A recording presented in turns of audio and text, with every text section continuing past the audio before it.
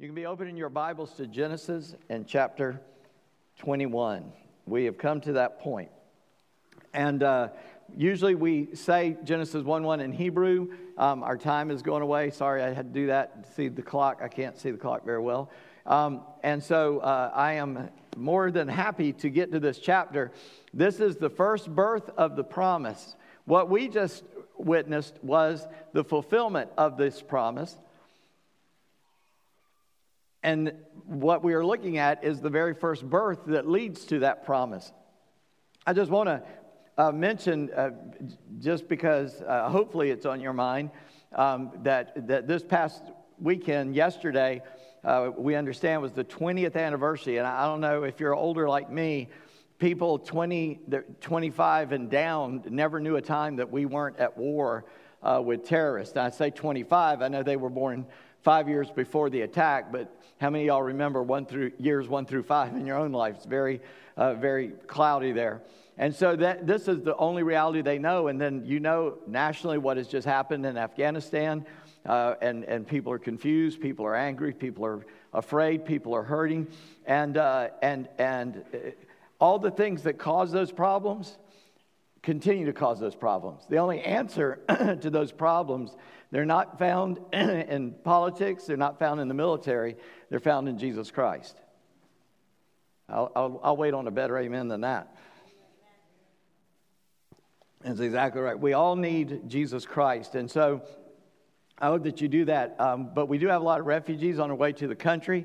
And just this past week, we give clothes to, it's called Equipping the Saints, organization here that supplies missionaries with need. And a few of our people were able to go this past week and help load 18-wheeler full of clothes, some of which I'm sure we donated because we donate all the time here. And in case you didn't know that, you can donate food and clothing. And the clothing is for our local clothes closet, ours, that we right across the street here, and our food pantry. And then we send some off to ETS, and they get it to the field. So we're sending clothes in that way to help some of these places that are taking in these refugees. But I just thank God that we're still here, and we still have this before us. And in Genesis 21, and I am going to take the time to go ahead and read it, because I'm going to refer back to a lot of things, and I want you to hear it. So if you don't mind standing up with me, now that you've got your Bible or your electronic device, turn to Genesis 21. 21 verses here. Let's read it together. I'll read it out loud. You can just follow. The Lord, or Yahweh, if we translate that literally, Yahweh visited Sarah as he had said, and Yahweh did to Sarah as he had promised. And Sarah conceived and bore Abraham a son in his old age, at the time of which God had spoken to him. Abraham called the name of his son who was born to him, whom Sarah bore him, Isaac. And Abraham circumcised his son Isaac when he was 8 days old, as God had commanded him. Abraham was 100 years old when his son Isaac was born to him. And Sarah said, God has made laughter for me. Everyone who hears will laugh over me. And she said, who would have said to Abraham that Sarah would nurse children? Yet I have borne him a son in his old age. And the child grew. No, she didn't think she was old. Verse 8, and the child grew and was weaned, and Abraham made a great feast on the day that Isaac was weaned. But Sarah saw the son of Hagar, the Egyptian, whom she had borne to Abraham, laughing.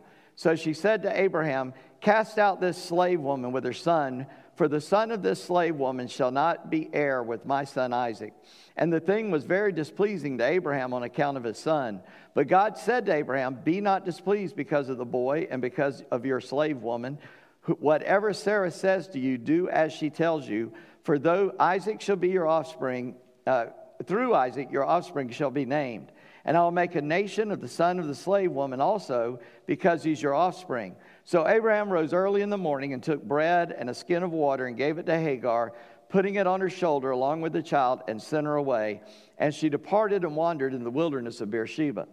And when the water and the skin was gone, she put the child under one of the bushes.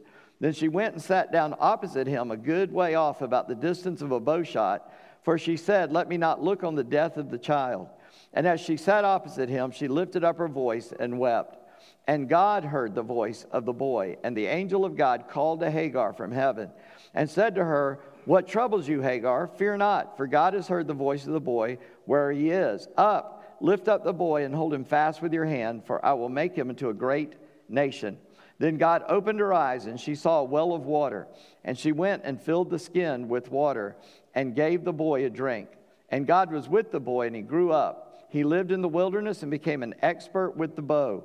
He lived in the wilderness of Paran, and his mother took a wife for him from the land of Egypt. God, would you please add your blessing to your word? And we ask it in Jesus' name. Amen. Thank you. You can be seated. I call this Birth and Beyond. Birth and beyond. We come to this birth of Isaac. It's a miraculous birth.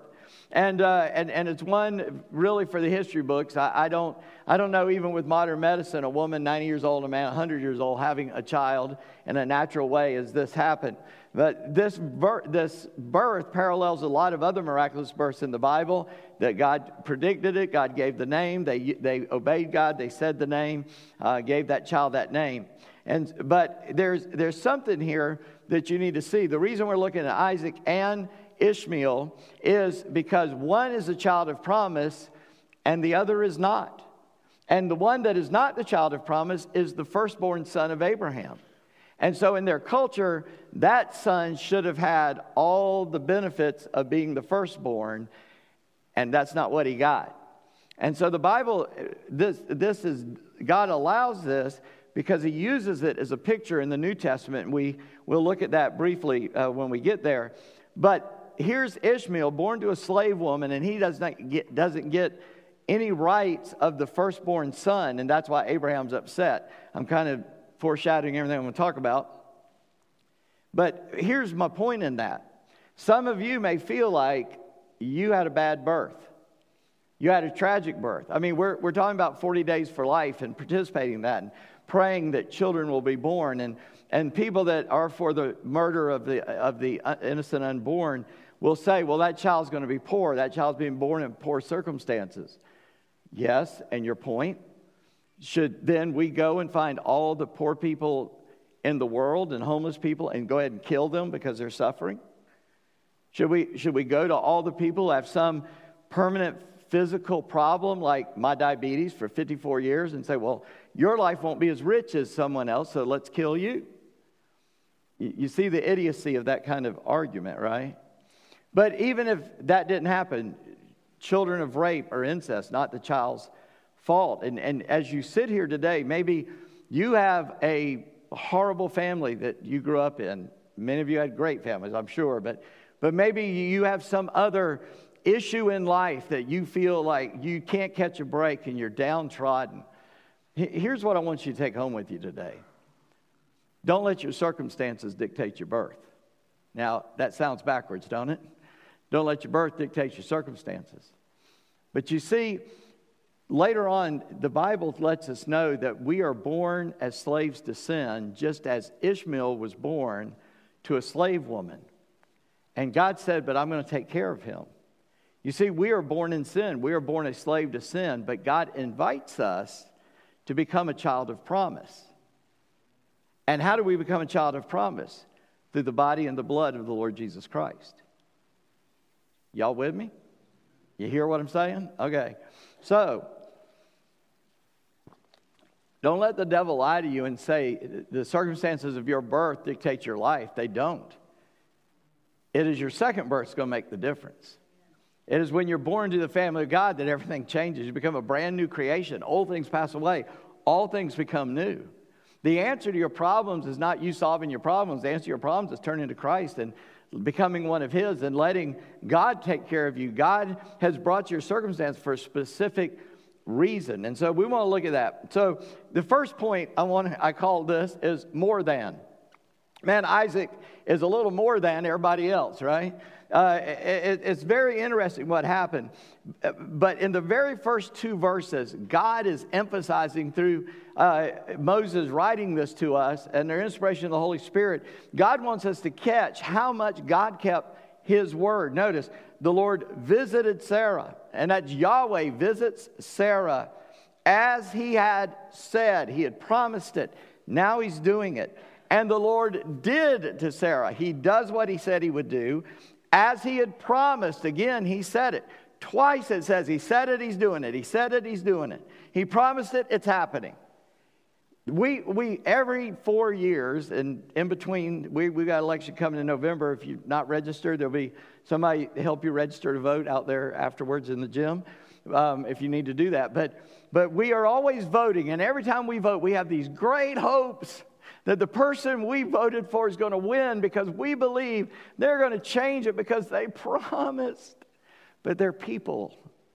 There's a limit to what they can accomplish, even if they do their best to keep their promises. Let me just tell you something. God is all-powerful, all-knowing, almighty, all-loving. He can do what he says he's going to do. You don't have to doubt him. You don't have to come to Christ and say, Christ, I need you. I need you to save me from my sin. I need you to give me a radically new life. I need a different viewpoint in the world. I need my mind to be like your mind. I need my life to be like yours. And God can do it. You don't ever have to doubt that he won't do it. Well, God has said it. He spoke it. Now is the right time for it. And he's doing it. And in verse 2 lets us know what happened. Sarah conceived and bore Abraham a son in his old age. He's 100. Now, he kept having children. He's 175. I don't know if you realize that. That's later in the Bible. We'll see that. Sarah is not going to live that long, but Abraham does. And he keeps, I don't know what happened to all those kids. The Bible doesn't tell us. But this is the child of promise. So God wants us to see this. And notice what it says in verse 2. At the time which God had spoken to him. God had given him a year before. This time next year you're going to have a boy by her. And that is exactly what happens. And then we come to verse 3. And it kind of fades into something. But I want you to catch a word in those first two verses. If you watch the wrap-up, is that what we call it? I forget what we call it now. But anyway, every Thursday we produce a little 10, 15, 20-minute video of what happened last week and foreshadowing this week. And I told y'all that in that this week to look for the most important word in these 21 verses. And I'll tell you what it is. And maybe it's not the most important, but it is a point that you will miss if I don't point it out. It's in verse 1, and in my version of the Bible, which is an ESV, English Standard Version, it's the third word in, visited. That's why you'd miss it. God visited. That word does not mean he came by for a visit. That word means he poured out his love and grace and blessing on Sarah. It's kind of a difficult word to translate. Some other modern translations translate it as blessing or favor. But it means that God came and all that he had, he is granting to Sarah all that she needs for what God wants to happen. And he is blessing her greatly. This word visited lets us know that God is keeping his promise. And we translate it visited because that's the closest we can come. But it's filled with so much more meaning. It's not like God sent somebody, go take care of that. He shows up himself. He comes with all that he's got to give us all that we need.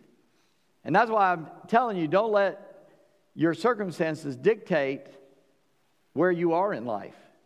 Because if you will submit to God, he will show up and he will give you everything that is necessary for what you need.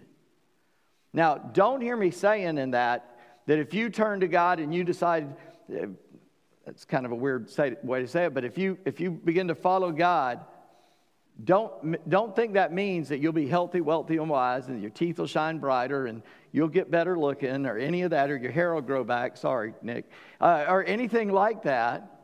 Nick's a good buddy. I can tease him. God made billions of heads. The ugly ones he covered with hair. So anyway, that's how that works. Anyway. So, but God doesn't mean that God's going to make necessarily your circumstances better. I'm not going to lie to you and say, oh, you follow God and everything will be fine. No, it might not be. It might get worse. But here's the difference. God will be with you. You will have God's presence in your life for the journey. I can go through anything as long as you go with me. It's when I got to go through it by myself, it gets a little tough. When you feel like you're the last man standing, when you're up to your neck in alligators, you forget you came to drain the swamp.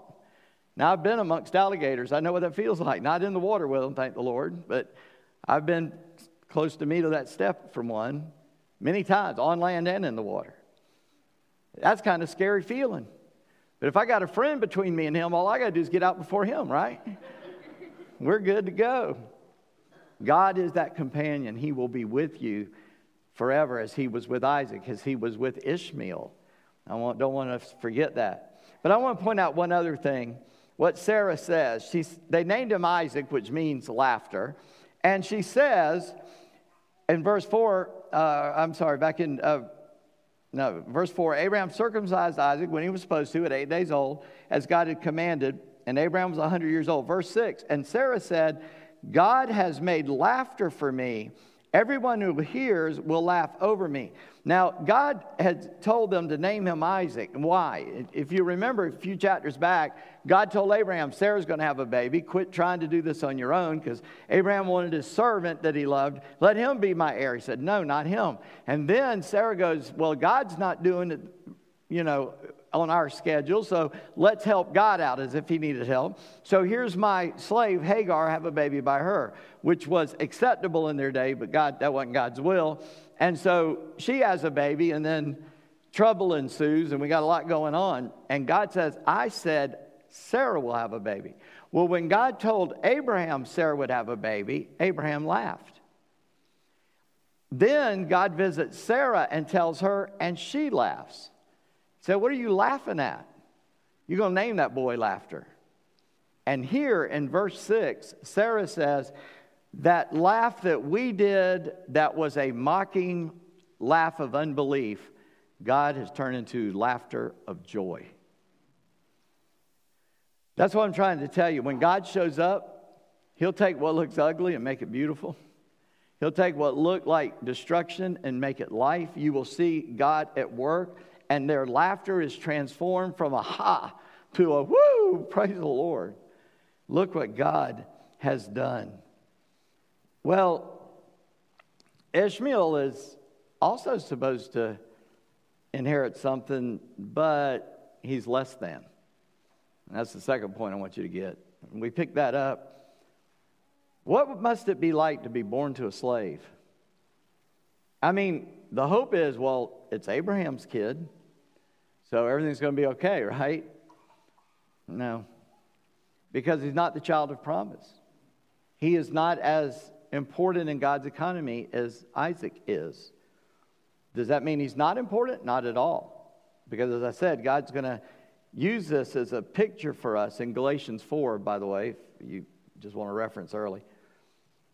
What must it be like to be born a slave, especially in a place where slavery is okay, and secondly, where there is no way to work your way out of slavery? At least in the Bible, slaves could, in some cases, work their way out of slavery because they're paying off a debt. But what is it like to be born Ishmael didn't have anything to do with that. He's born to a slave. And the trouble they had earlier, and his mom, and you need to remember this about Hagar, she started making fun of Sarah because Sarah couldn't have a baby, and she'd had one for Abraham. And so she throws her out. She goes to Abraham, complains. He said, do whatever you want. She throws Hagar out. Hagar almost dies then, and God says, corrects her action, says, you get back in there. That's where you're supposed to be, and sends her back home. And Abraham and Sarah let her come back in. But now the child of promise is turning 2 or 3 years old.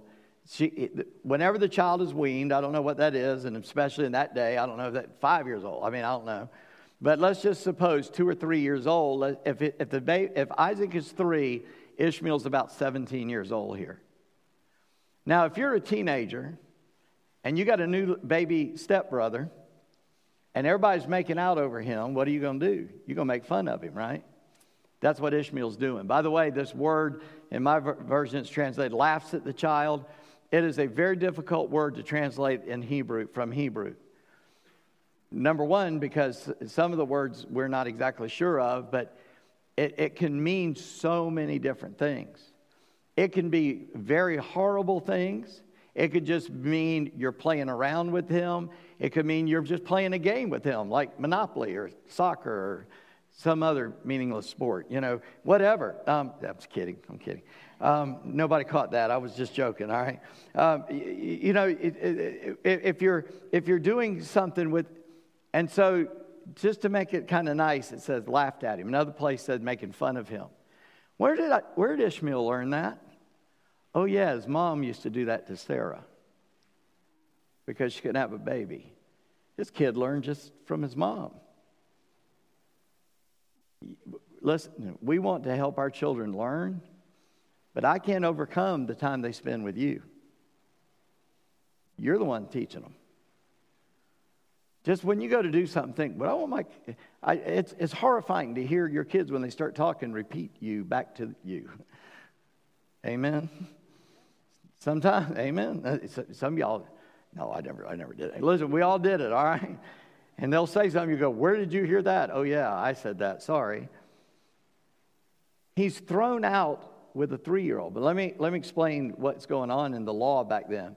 All Abraham is obligated to do is provide a little bit of food, a little bit of water, and send them away. He doesn't get any inheritance. He doesn't get any money. He doesn't get a house. He gets nothing. Only provisions.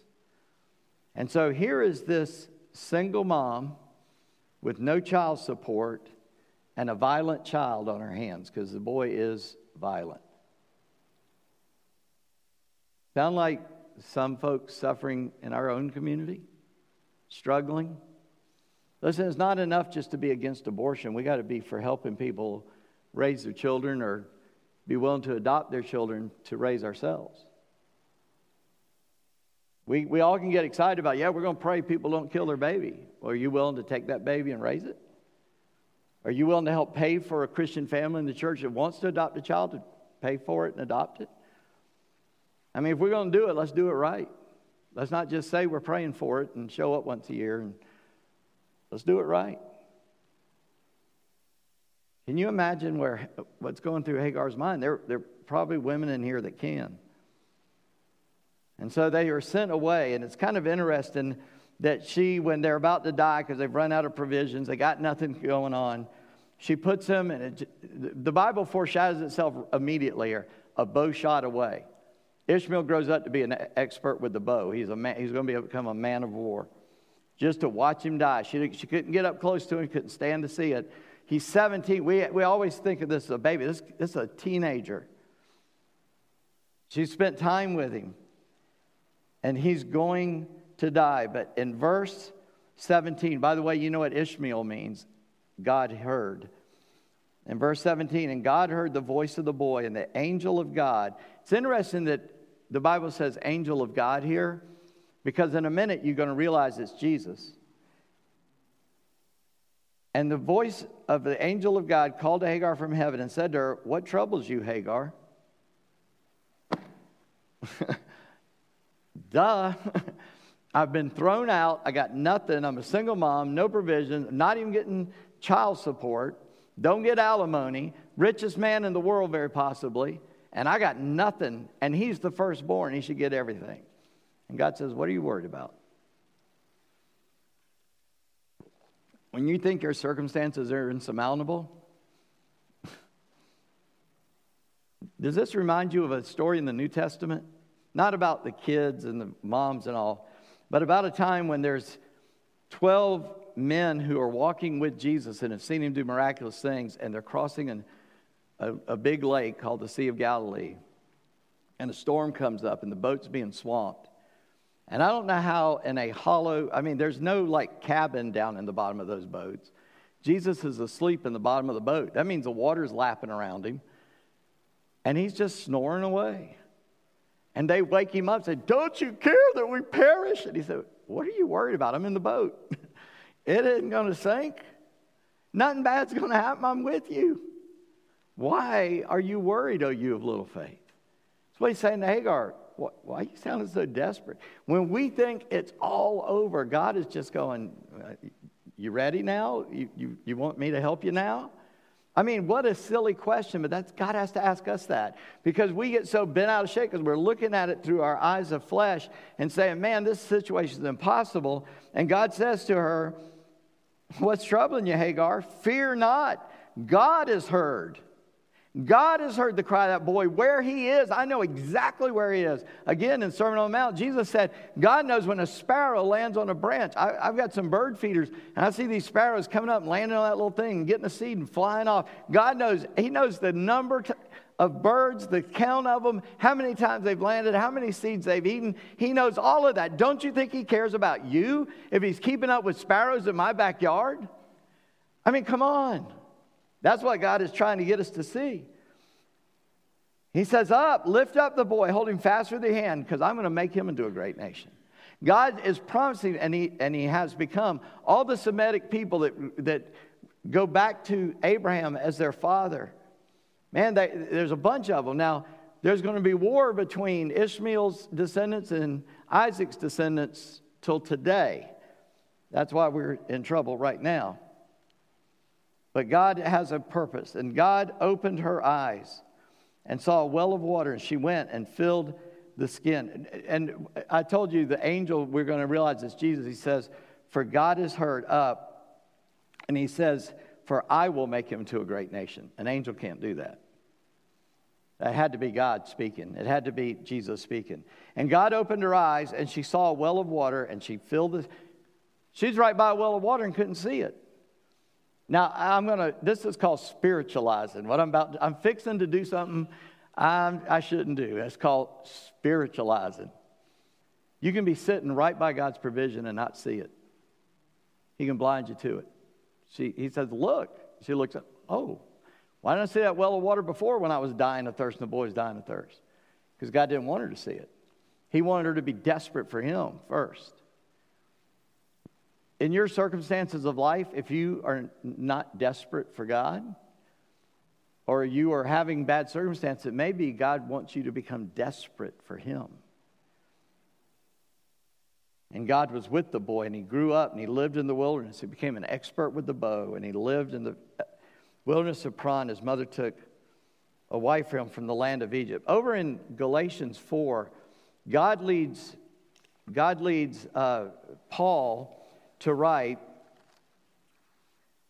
the story of Hagar and Sarah in a way that explains our salvation.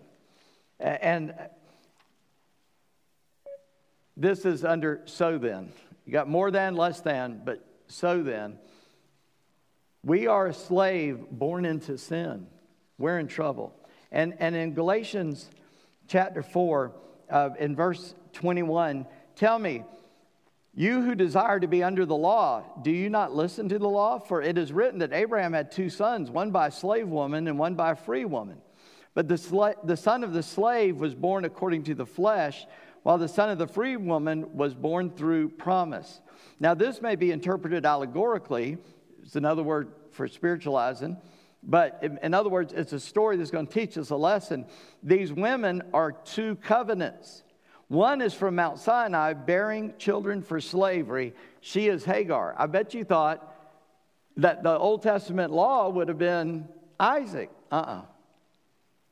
Because, let me get a drink of water so I can say this clearly. No one has ever been saved according to the law. The law has never accomplished the righteousness of God because it's asking imperfect people to act perfectly, and nobody can do that except, as I said earlier, Jesus did. That made him worthy to be our sacrifice. If he had sin in his life, he couldn't have died for my sin. He'd had to die for his own sin. He's the only one who ever kept the law perfectly. And there are people that want us to go back and keep all the little requirements in the Old Testament law. No, thank you. The whole book of Galatians about you don't have to do that because that puts you under slavery to sin. The law only purpose it serves is to show that we are a slave to sin because we can't keep the law. And Christianity is not about us keeping the law. Christianity is about us being saved from the law into grace because God gave us salvation freely without cost except his own cost to die in our place on a cross.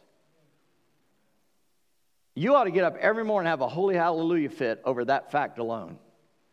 that if you know Christ, it is not because you deserved him. It is because he came and lived and died in your place. We're a slave to sin, but we're invited to become a son of promise. And he says that one is from Sinai, and one is from Mount Sinai bearing children for slavery. She is Hagar. Now, Hagar is Mount Sinai in Arabia, and she corresponds to the present Jerusalem, for she's in slavery with her children. But the Jerusalem above is free, and she is our mother, for it is written, Rejoice, O barren one who does not bear. Break forth and cry aloud, you who are not in labor. For the children of the desolate one will be more than those of the one who has a husband.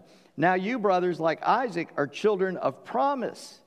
But just at that time, he was born according to the flesh, persecuted him who was born according to the Spirit. So also it is now. In other words, those who are slaves to sin make fun of those who are slaves to the promise.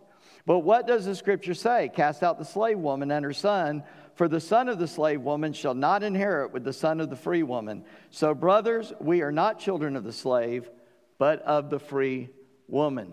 It's not that the law has been cast away fully. It is that Jesus fulfilled the requirement of the law so that we could be saved.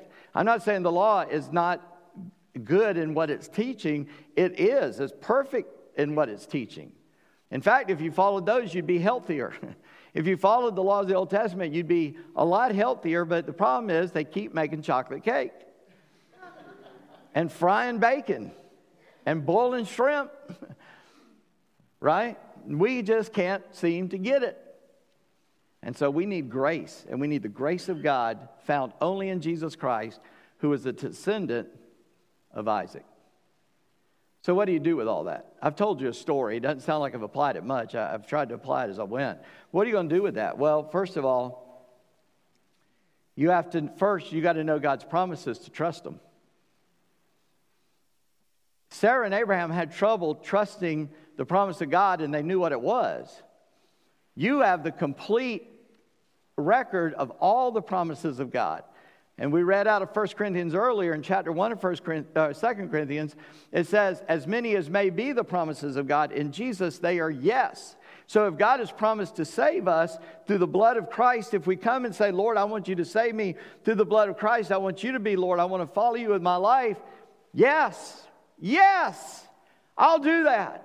I will save you from your sin. I will take away the punishment of the law in your life, and I will give you grace.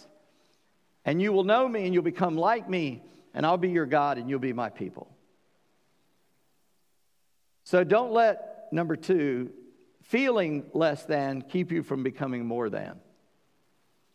Some people just, because they feel they're not worthy. Here, let me tell you something. Nobody's worthy. Never been a person born worthy of salvation except Christ. We all are unworthy. It is the guilt that you feel that makes you worthy to come to Christ and get forgiveness, to seek His forgiveness. If you didn't have sin in your life, Jesus would have died in vain and you wouldn't need Him. It is the fact that everything has gone to hell in a handbasket in your life that qualifies you to come to the throne of grace and get mercy and salvation and help from God. So don't let feeling less than keep you from becoming more than. And thirdly, when exactly did you take God's offer to become a child of promise? When was it in your life? Well, my mom and dad were Christians. Yeah, well, that ain't you. Well, I prayed a lot. Yeah, the rich man prayed out of hell. Prayed from hell. Didn't get him anything. Well, I go to church. Well, I went to McDonald's yesterday and I did not become a Big Mac. There's only one way, and that is through the person of Jesus Christ. Bowing before Him and saying, I'm a sinner. I'm lost without you. I want to become yours. Please take me. And He says, gladly. Pick up the child, hug him, take care of him. We can become a child of promise through the grace of the Lord Jesus Christ. Pastor Andy, if you can make your way down, I appreciate it. Let's pray. Father, In Jesus' name, as we step before the throne once again, Lord, you know our needs before we utter a word of it. You know exactly what we need. Lord, there is no one in this room that does not need your grace. Lord, those of us who are saved, we need your grace more and more and more every day. For Lord, becoming a follower of you does not make us perfect, but it makes us perfectly whole in you. And you begin to chip away all the parts of our life that doesn't look like Jesus. And so, Lord, you are perfecting us, but we will not be perfect till we see you as you are. And then we will be like you, for we will see you with our own eyes. And we look forward to that day. And in the meantime, we struggle on. But Lord, it's so good to know that as we walk the narrow way, we have a companion, that you are with us. You said, I will never leave you or forsake you. I'll go with you every step of the way. When we're in the midst of a tragedy, when we're in the midst of just beating ourselves up because we've blown it again, when we're in the midst of not knowing which way to turn and thinking life is over for us, that you see us, you hear our cry, you will save us.